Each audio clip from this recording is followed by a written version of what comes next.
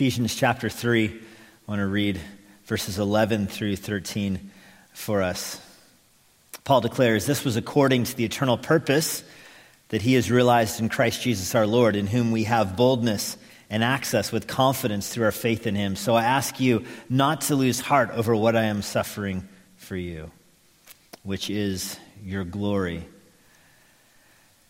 This week, obviously, church has been canceled for in-person worship, and it has just been on my heart how thankful I have been for Emmanuel Bible Church. I texted some friends this afternoon and let them know that we weren't going to be meeting tomorrow.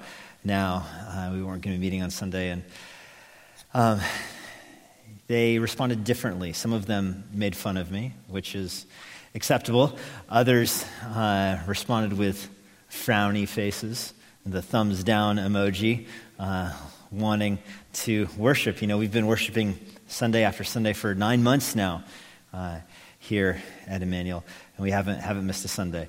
And we're delighted for that. And so it seems sad to have to miss a Sunday because of snow. How does snow win? That's what I want to know. How does snow win?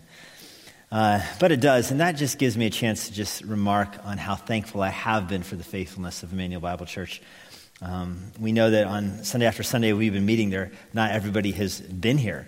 Our guess is about half of our congregation has yet to come back to in-person worship, which is understandable given varying health restraints and government mandates. You know, people decide how they're going to submit to government mandates differently, and we honor that, and we respect that. And so for different reasons, we've had about half of our congregation back. But this is the kind of day now where I can talk to everybody without distinguishing to those who are here and those who aren't here, because nobody is here. I've been so thankful for Emmanuel Bible Church. I've been thankful for the elders and the leadership and how they've kept the church open in a world where, when this started, if you remember, back in May when we started opening up, there was all kinds of naysayers. There was all kinds of those that thought this wasn't the wise thing to do. And I'm thankful that the elders stood by their convictions of the importance of worship, and we were able to do that. And we have seen the fruit of that the last 9 months, haven't we? We have seen new people come, so many new people come. There's a couple of Sundays ago, I asked people to raise their hands if they had joined us since May, and it was, a third of the congregation raised their hands. We've received refugees, would be a word from other churches that have yet to open, which is, again, fine and understandable. We know every church, their elders work through this differently. So there have been many refugees that have come here. We've received people from churches in D.C. that haven't been allowed to open. We've received people from even Catholic churches. I've met some people from Catholic churches that they have, their own parish hasn't opened, and so they have come here. We heard a baptism testimony recently about somebody who did that just because they saw the word Bible on the sign, and so they thought that was legit, and they came here. We've seen people come to faith during this time. Think of the baptism testimonies we had at our last baptism, how those people during COVID were desperate and lost and came and found the truth of God in this church. And so we're so thankful the Lord has used us in that way. And I know those are geared towards outsiders, right? New people that have come and new people that have come to faith. And if it was one of those, that would be enough, wouldn't it? But it's not just those people. We have seen blessing inside our own congregation. I personally have seen marriages strengthened through the conflict that comes with quarantine life and the opportunities that come with the church being the one place you get to go. And I've seen marriages strengthened. I've seen sins confronted and exposed. I've seen our missionaries. I get reports from our missionaries. I've seen the fruitfulness of their ministry. We have children's ministry is back. Again, another thing we didn't start initially, but because people were nervous about it, and now we've been doing children's ministry back for, I think, 6 months now, and it's packed, at some of the age groups, they're turning kids away because we have so many kids that are coming, and that is such a joy. And by the way, if that makes you feel a little bit guilty that we're having to turn kids away, we could, in theory, have more classrooms open if we had more teachers, and I'll let the Holy Spirit do His work on your heart in your living room right now. But if we had more teachers, we could receive more. But our classrooms are all open, and they are just they're just maxed out. And we're thankful for that.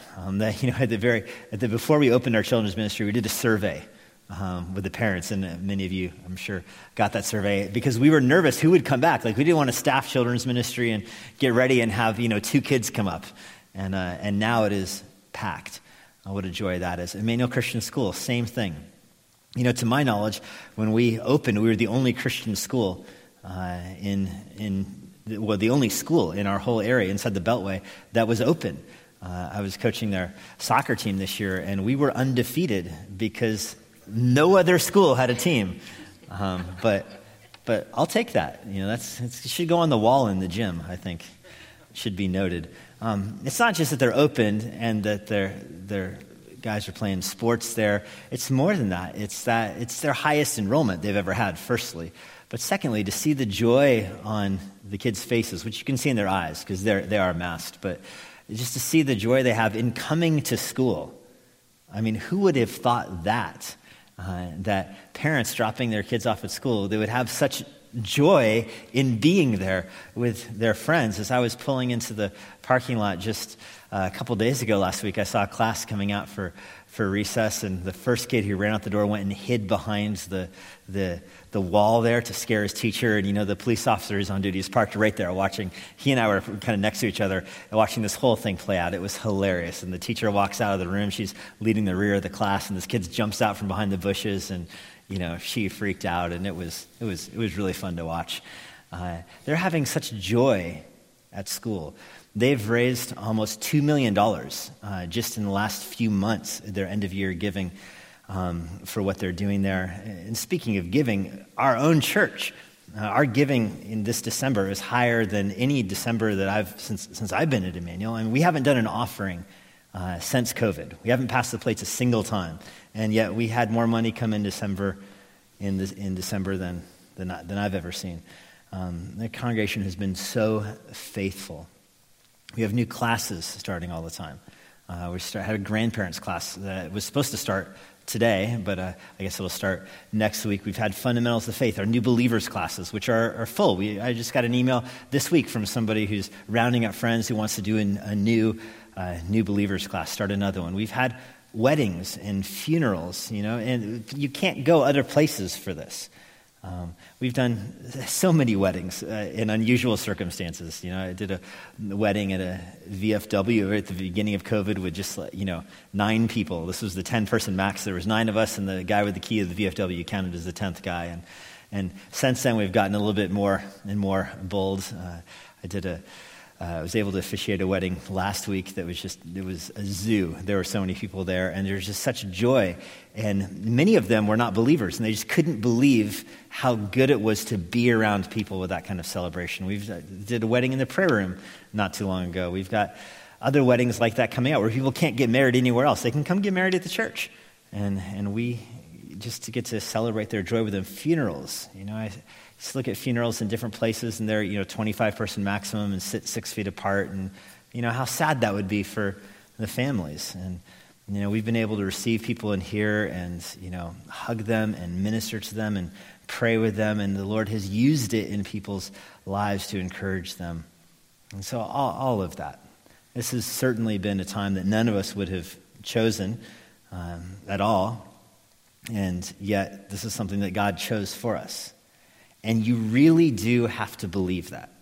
You really do have to believe that this was not our plan, but this was God's plan, and He's using all of it for our good and for His glory. I mean, that is where your plane has to land. When you're confronted with trials or difficulties in life, trials as trivial as a traffic ticket and as maximized as the death of a loved one or a global pandemic which brings the world to a halt, you really do have to ask yourself the basic question: do I believe that God is at work in this? And if you ask that question, you will come away with a confidence in the Lord. This is exactly what's happening in Ephesians chapter 3, by the way. This is not just random here. Ephesians 3, verses 11 through 13, it's Paul saying that he is, in fact, thankful for the trials that he has been going through. He says down in verse 13, don't lose heart at all of his suffering, which he is doing for the gospel's sake. He recognizes that he's suffering, and he's suffering in a very real way. He notes earlier that he's a prisoner for the gospel. He's literally in custody and prisoner for preaching the gospel of Jesus Christ. And he says, I don't want you to lose heart about that. I don't want you to sweat it. It's okay. If God is sovereign and God is good, and Paul says, I can go to jail for preaching him. It's all right.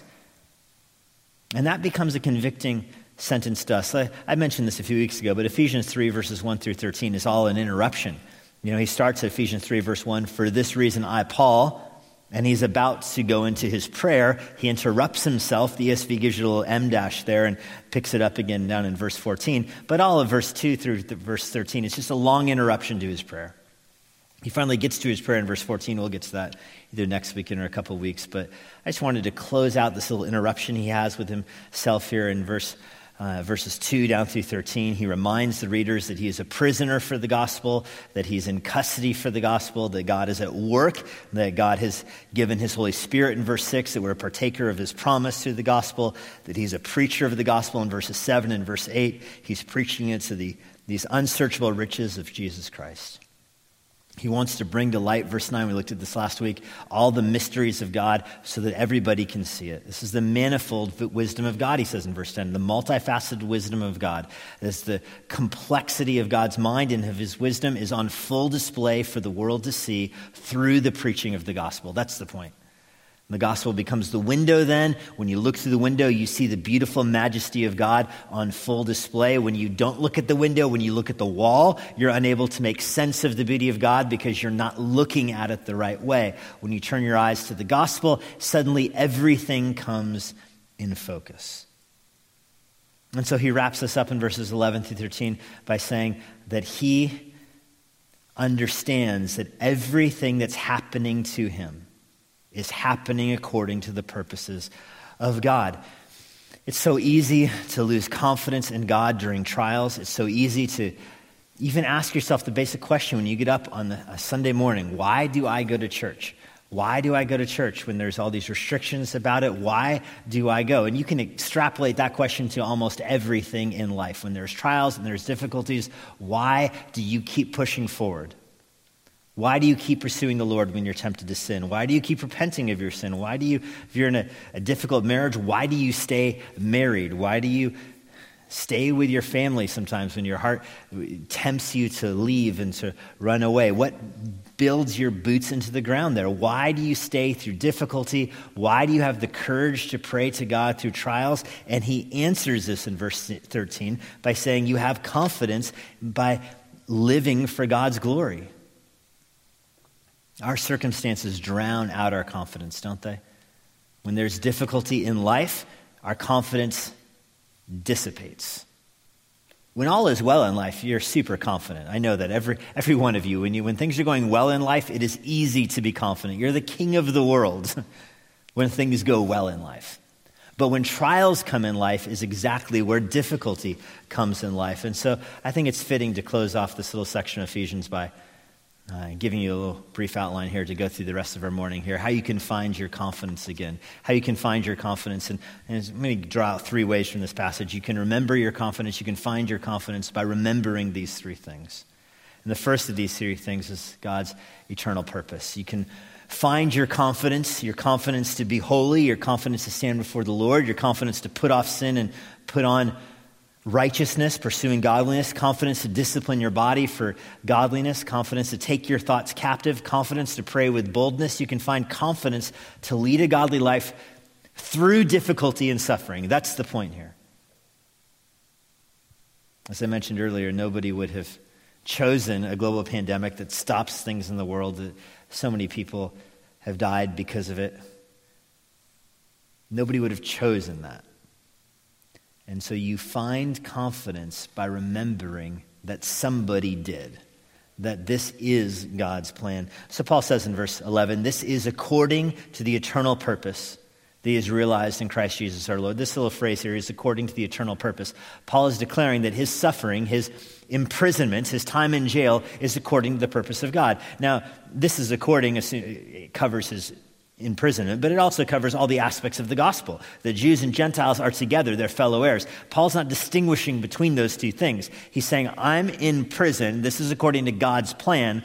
God's plan, big picture, is that Jews and Gentiles will have faith in Jesus Christ. They'll be part of the same church, part of the same body. That gospel goes through the world by gospel preaching, Paul says. And so I'm going to be a minister of the gospel. That's why I'm in jail. So he's not dividing his own suffering from the gospel of Jesus Christ. And that is so critical to remember. If you're suffering for being godly, if the difficulty in your life is coming from holiness and righteousness, it ought not be divided in your mind from God's plan of salvation, from God's purpose in eternity past to send his Son, Jesus Christ, to be the atonement for sin.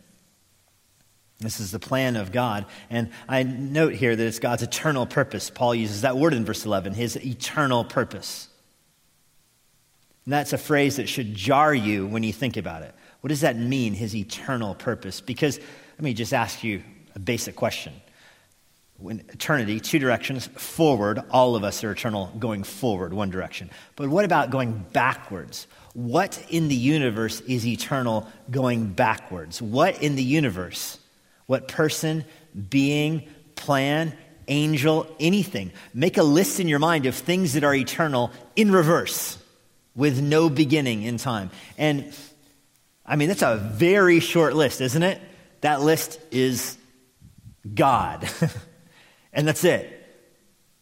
And if you have the attributes of God in there, great, put the attributes of God on that list. If you have the Trinity in there, which you better, you have Father, Son, Holy Spirit, eternal in the past, no beginning to that. And that's the end of your list. Nothing else is eternal. It is only God. And here Paul uses this phrase, this is according to God's eternal purpose. And so now here's another thing. There's God and God's eternal purpose. And you have to be very careful how you think about this, because the purpose here is going to be the gospel of Jesus Christ, the death of Jesus Christ on the cross for sin. And Paul here is saying that is something that God has planned, and he's using the word eternal here to mean before time. God planned this before time.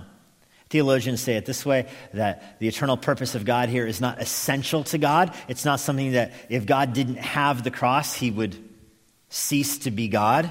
Of course not. God is God independent of his creation. He doesn't need to send Jesus to the cross in order to still be God, in order to validate who he is or vindicate who he is or prove something to anybody. Him sending Christ to the cross is a totally free act of God. It's not intrinsic to who. It's not part of God's essential nature. And nevertheless, Paul says it happens in eternity past. Before God made the world, God planned this. He planned to send Christ. That's what he means as an eternal purpose. So this is not a purpose, let's just talk basically here. This is not a purpose that God came up with after he created Adam and Eve. He didn't create Adam and Eve and then look at them and say, this is great, now what can I do with them? Nor did he create them and let sin enter the world and then respond to it by coming up with the cross. He didn't watch Adam and Eve fall into sin and then, scramble angels and, go try to intercept the devil. Where did he go? I can't believe he snuck out of here. And, let me respond with this. Here's a promise. I'll send a savior that will undo all this and put the genie back in the bottle, so to speak. That's not the way the Bible describes this. God had a plan of salvation before he created anything. It is eternal. And I would say it this way. God's purpose here, what Paul calls his eternal purpose, is really God's first act of creation, God's first act towards his creation. It's before day one in Genesis. It's before he separated the heavens and the earth and light and darkness, before he separated water from the dry lands, before he did any of those things, he crafted his purpose. The scripture refers to this as a covenant. In the book of Zechariah or in Luke, Jesus refers to it as a covenant. And earlier in Ephesians 1, it's called an eternal purpose or a plan. God has a plan for all things. This is the eternal divine decree of God. He has a plan for all things that is in his mind, and then he executes it in this world. And that plan is not contingent. That plan is not contingent. I'm familiar with contingent plans even right now as we were thinking, should we cancel church today? And when do we wait to cancel church? And the weather report says 90% chance of 4 to 8 inches of snow. What does 90% chance mean? 90% chance? So there is a chance that there won't be 4 to 8 inches of snow? Is that what that means? And so we talked to some weather people, and they said, well, it means, 9 out of 10 times with these weather patterns, that's what will happen. But there's always that 1 out of 10 time. And, when they say 4 to 8, that's code for, it's going to be a lot of snow. So we don't like making the decision before there's actually snow. I mean, shouldn't we wait until like 1 flake and then pull the trigger, I guess? It's a contingent plan. God has no contingent plans. He never makes a plan based upon something else that might happen. Everything that happens, without exception, in all of human creation is according to his eternal plan. There are no rebel molecules. There are rebel people because of sin, but even their sin and hostility and opposition to God is according to God's eternal plan. And this idea of an eternal plan, the word eternal is what should jar you. The fact that God has a plan, you have a plan. You have a plan about where you're going to go eat or what you're going to go do this afternoon or what you're going to do next week. You have a plan. Of course, God has a plan, but it's the word eternal that should capture your attention right there. That Paul is saying God had this plan and this purpose from before he made anything. It is eternal. On my honeymoon, Deidre and I went to Argentina and Uruguay, and as we went down there, we did not have a plan. I had booked the place we were going to stay for the first few nights, and then after that, we were there for 3 weeks. We went backpacking across part of Argentina, up across the mountains there into Chile. I mean, it was awesome. But there was not a plan. There was the first few nights, that was planned. Going to Uruguay, we didn't have a plan for that. We took a boat across, and we're like, we'll figure out where to stay. How hard can it be? There's hotels, and went back to Buenos Aires, and same thing. Let's find a hotel to stay. Plan. Let's just see what happens, And that was fun. But then as we get older and we have kids, that kind of vacationing doesn't work anymore. Now when we go on vacation, we stayed with some relatives recently. We had every meal planned before we left. We knew what we were going to have. We knew who was going to buy it, who was going to make it, what we were going to do those days. We had everything planned. And it feels excessive when you're planning it, a week or two before the trip, but that's just life when you've got, people that are relying on you. You kind of got to think things through a little bit. Do you understand that God planned out everything? Not the day before he made the world, not the day before he made you, but before there was time. He was not under pressure to get things done. Everything is waiting on him. And he holds all things in his mind. He can make them when he wants to, or he can withhold. He can speak or he can not speak, and there is nobody pressuring him at all. And in that eternal time, between the Father and the Son and the Spirit, they designed all things. All things. This is why the Scripture says in our Father, there is no variation or shadow due to change. What can cloud his judgment? What cannot go according to his good and glorious will? Everything will happen according to his perfect will. There's no shadow of turning in him. Even notice that Paul uses the past tense here in verse 11, according to the eternal purpose that he has realized. That it's already been realized. That fact that Jesus came to earth and was crucified and resurrected, that is proof positive right there that his eternal plan is on schedule. Nothing has gone awry. This is exactly how he drew it up. Well, that should give you confidence when you're going through a trial or a difficulty. And some people will go through a trial or a difficulty and get angry at God. They'll say, if this is God's plan, then certainly I should be angry at him. And, I'll tell you this, you're at least in the right direction. If you're going through a difficulty or suffering or trial, I don't even like the word difficulty. It minimizes it too much. If you're going through a serious trial in your life and you're angry at God, at least you're angry at the right person. At least in that, you are demonstrating that God is the one who is sovereign. It's better to work through that response to God than it is to say God probably doesn't have anything to do with this, because that is not a healthy spiritual answer. And of course, in your anger, don't sin. Work through your anger by submitting your heart and submitting your affections and your own desires to the will of the Lord, recognizing that, you want things that you don't get. That's why you get angry. And so rather receive the plan of God with an open hands and open heart. So firstly, you can find your confidence by remembering God's eternal purpose. Secondly, you can find your confidence by remembering Jesus' accomplished mission. And this in verse 11 there, it said this was according to the eternal purpose that he has realized in Christ Jesus our Lord. This whole eternal purpose, all of God's sovereign decree, is realized in a person, Christ Jesus our Lord. When you think of the vast nature of God's sovereign decree, his eternal purpose, his perfect plan, for him to say that it is now fulfilled or realized or actuated in Jesus Christ, one person. Of course, Jesus Christ is the eternal Son of God who takes on a human nature and comes to earth. This lets you know the cross is not just a blip on the timeline. The cross is the lever upon which the whole timeline moves. All of creation is flowing from the cross or to the cross. The Old Testament points forward. The New Testament points backwards towards the cross. Everything gets its bearing in all of the created universe. Everything finds its bearing not on the North Star, but on the cross.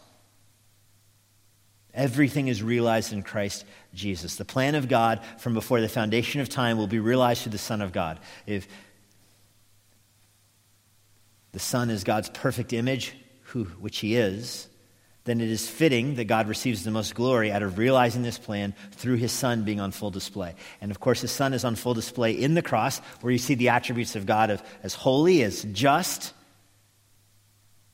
where wrath is poured out on Jesus. You see God's hatred towards sin. You see his love and mercy that he gives through faith. All of that comes into perfect focus in the cross. You can't say, God must be soft on sin, or God must not hate evil that much if his perfect plan and his eternal purpose included sin and suffering in the world. What kind of good God could that be? God mutes that criticism of himself by the cross. You can't accuse God of taking sin lightly when his Son was crucified for sin. And so the eternal purpose and the eternal plan of God is realized in Christ Jesus our Lord. And the name should pile up there. Christ meaning Messiah, the Savior, the sent one. Jesus, his human name. Lord, his eternal title. The plan of God from before the foundations of time was to save those who were written in the Lamb's Book of Life from before the foundations of time, by sending Jesus Christ, who would die on the cross for those written in the Lamb's Book of Life from before the foundation of time, bearing their sins in his own body, then rising from the grave, bringing the souls of all those who had trusted in the future Savior but had fallen asleep before his first coming. He brings those souls with him, freeing them into glory. He comes to earth, resurrects from the grave, spends time on earth teaching about his kingdom because he is Lord, and then ascends into heaven where he remains right now. That's the full purpose and plan of God on full display. That's the manifold wisdom of God on display. The perfect life of Jesus on display, the perfect death of Jesus on display, the perfect resurrection of Jesus on full display. God's holiness, his justice, his righteousness, all realized in Christ Jesus our Lord. The resurrection demonstrates that these aren't just mere words, and they just seem like mere words to say. That's why this is such a difficult concept to preach, because I'll say something like Jesus realizes the divine plan of God, and it can sound like just soft words, but they're not mere words. I mean, that is the lever upon which all of the universe works. It's an infinite truth that an infinite God died for us, for sinners.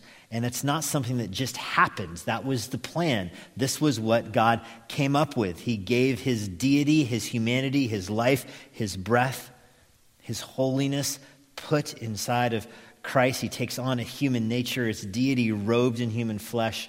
He leads the sinless life. He breathes real breath, walks a real life on this earth, displaying the perfect holiness of God, and he dies bearing punishment for our sin. That's the plan. It didn't just happen. When you remember that Jesus' mission is accomplished through his death and resurrection, that should bring everything else into focus. If you're going through suffering, if you're going through trials, and you have to first remember this is part of God's plan. Secondly, the God's plan comes into focus on the cross. It doesn't come into focus in the mirror. You're not going to be able to make sense of why you're going through what you're going through by looking at what you're going through more carefully. Usually that's not where the answer lies. The answer doesn't lie in studying yourself. The answer generally lies in studying Christ on the cross and his death and resurrection. And the more you look at him, the more your circumstances make sense.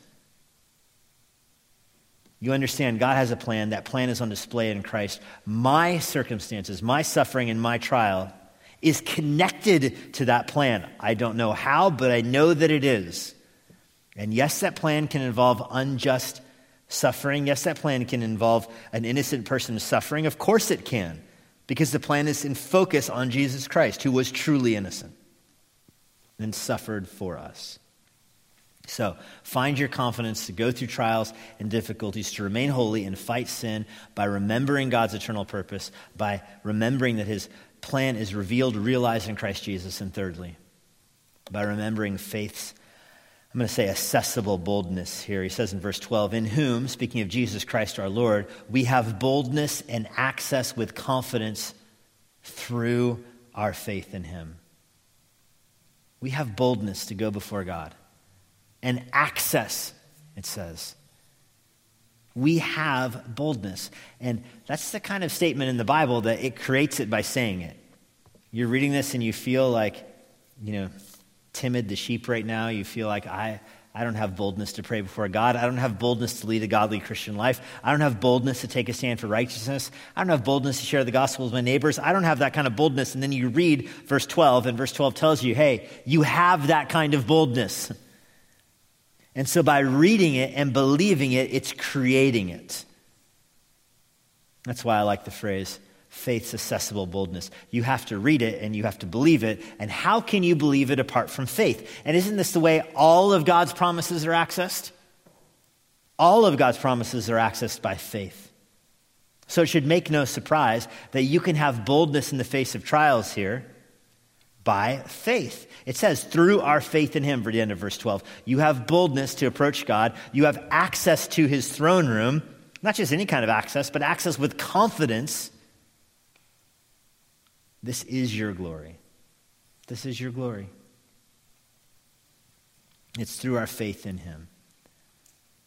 Brothers and sisters, do you have that kind of boldness? And the answer is yes, you do. You live out that boldness when you go before God in prayer. And you go before God in prayer when you are living in faith. You could reverse engineer this thing, start at the end of the verse and recognize, I am starting here with faith. What's the manifestation of faith? It's praying to an unseen God who hears everything I say. Do I believe that he will hear everything I say? If the answer is yes, then I will pray with boldness. I will pray with boldness. I'm not cut off. Every person who has come to faith in Jesus Christ can come before the throne of Jesus with boldness. There's no appointment needed. No appointment needed. I was at the post office recently and to mail a box, and I got to the front of the line, and I thought the lady could tape the box for me, but she couldn't. She would sell me a roll of tape for $5 to tape the box for me. Fortunately, I have tape in my truck. And so I asked her, can I go outside and tape it up in my car? And she's like, yeah. And when you come back in, she said, the line, by the way, at this point, COVID, everybody's 6 feet apart. The line is out the door. She says, when you come back in, just walk right up to the front. You don't have to wait in line. Just bring the box back. You already stood in line one time. Just come see me. I'm like, great. So I walked outside and taped the box up, and then I'm going back in. And now the line at the Annandale post office really is out the door, down out towards the mailboxes there. And so I'm just walking right by everyone, and people are saying, hey, the line's back here. And I have boldness. I even had to go the wrong way through those one-way doors right there at that post office because the line, the guy was taking up the whole thing there. And so sensor tripped, and I go and I walk all the way up to the front. No appointment needed. I just walked right up. And it's the kind of thing you have to do with confidence, because if you look timid, the people will browbeat you away. You have to have confidence.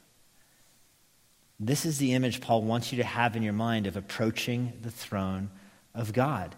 You have boldness to walk right into the throne room. Angels will step aside when you pray if you pray with faith.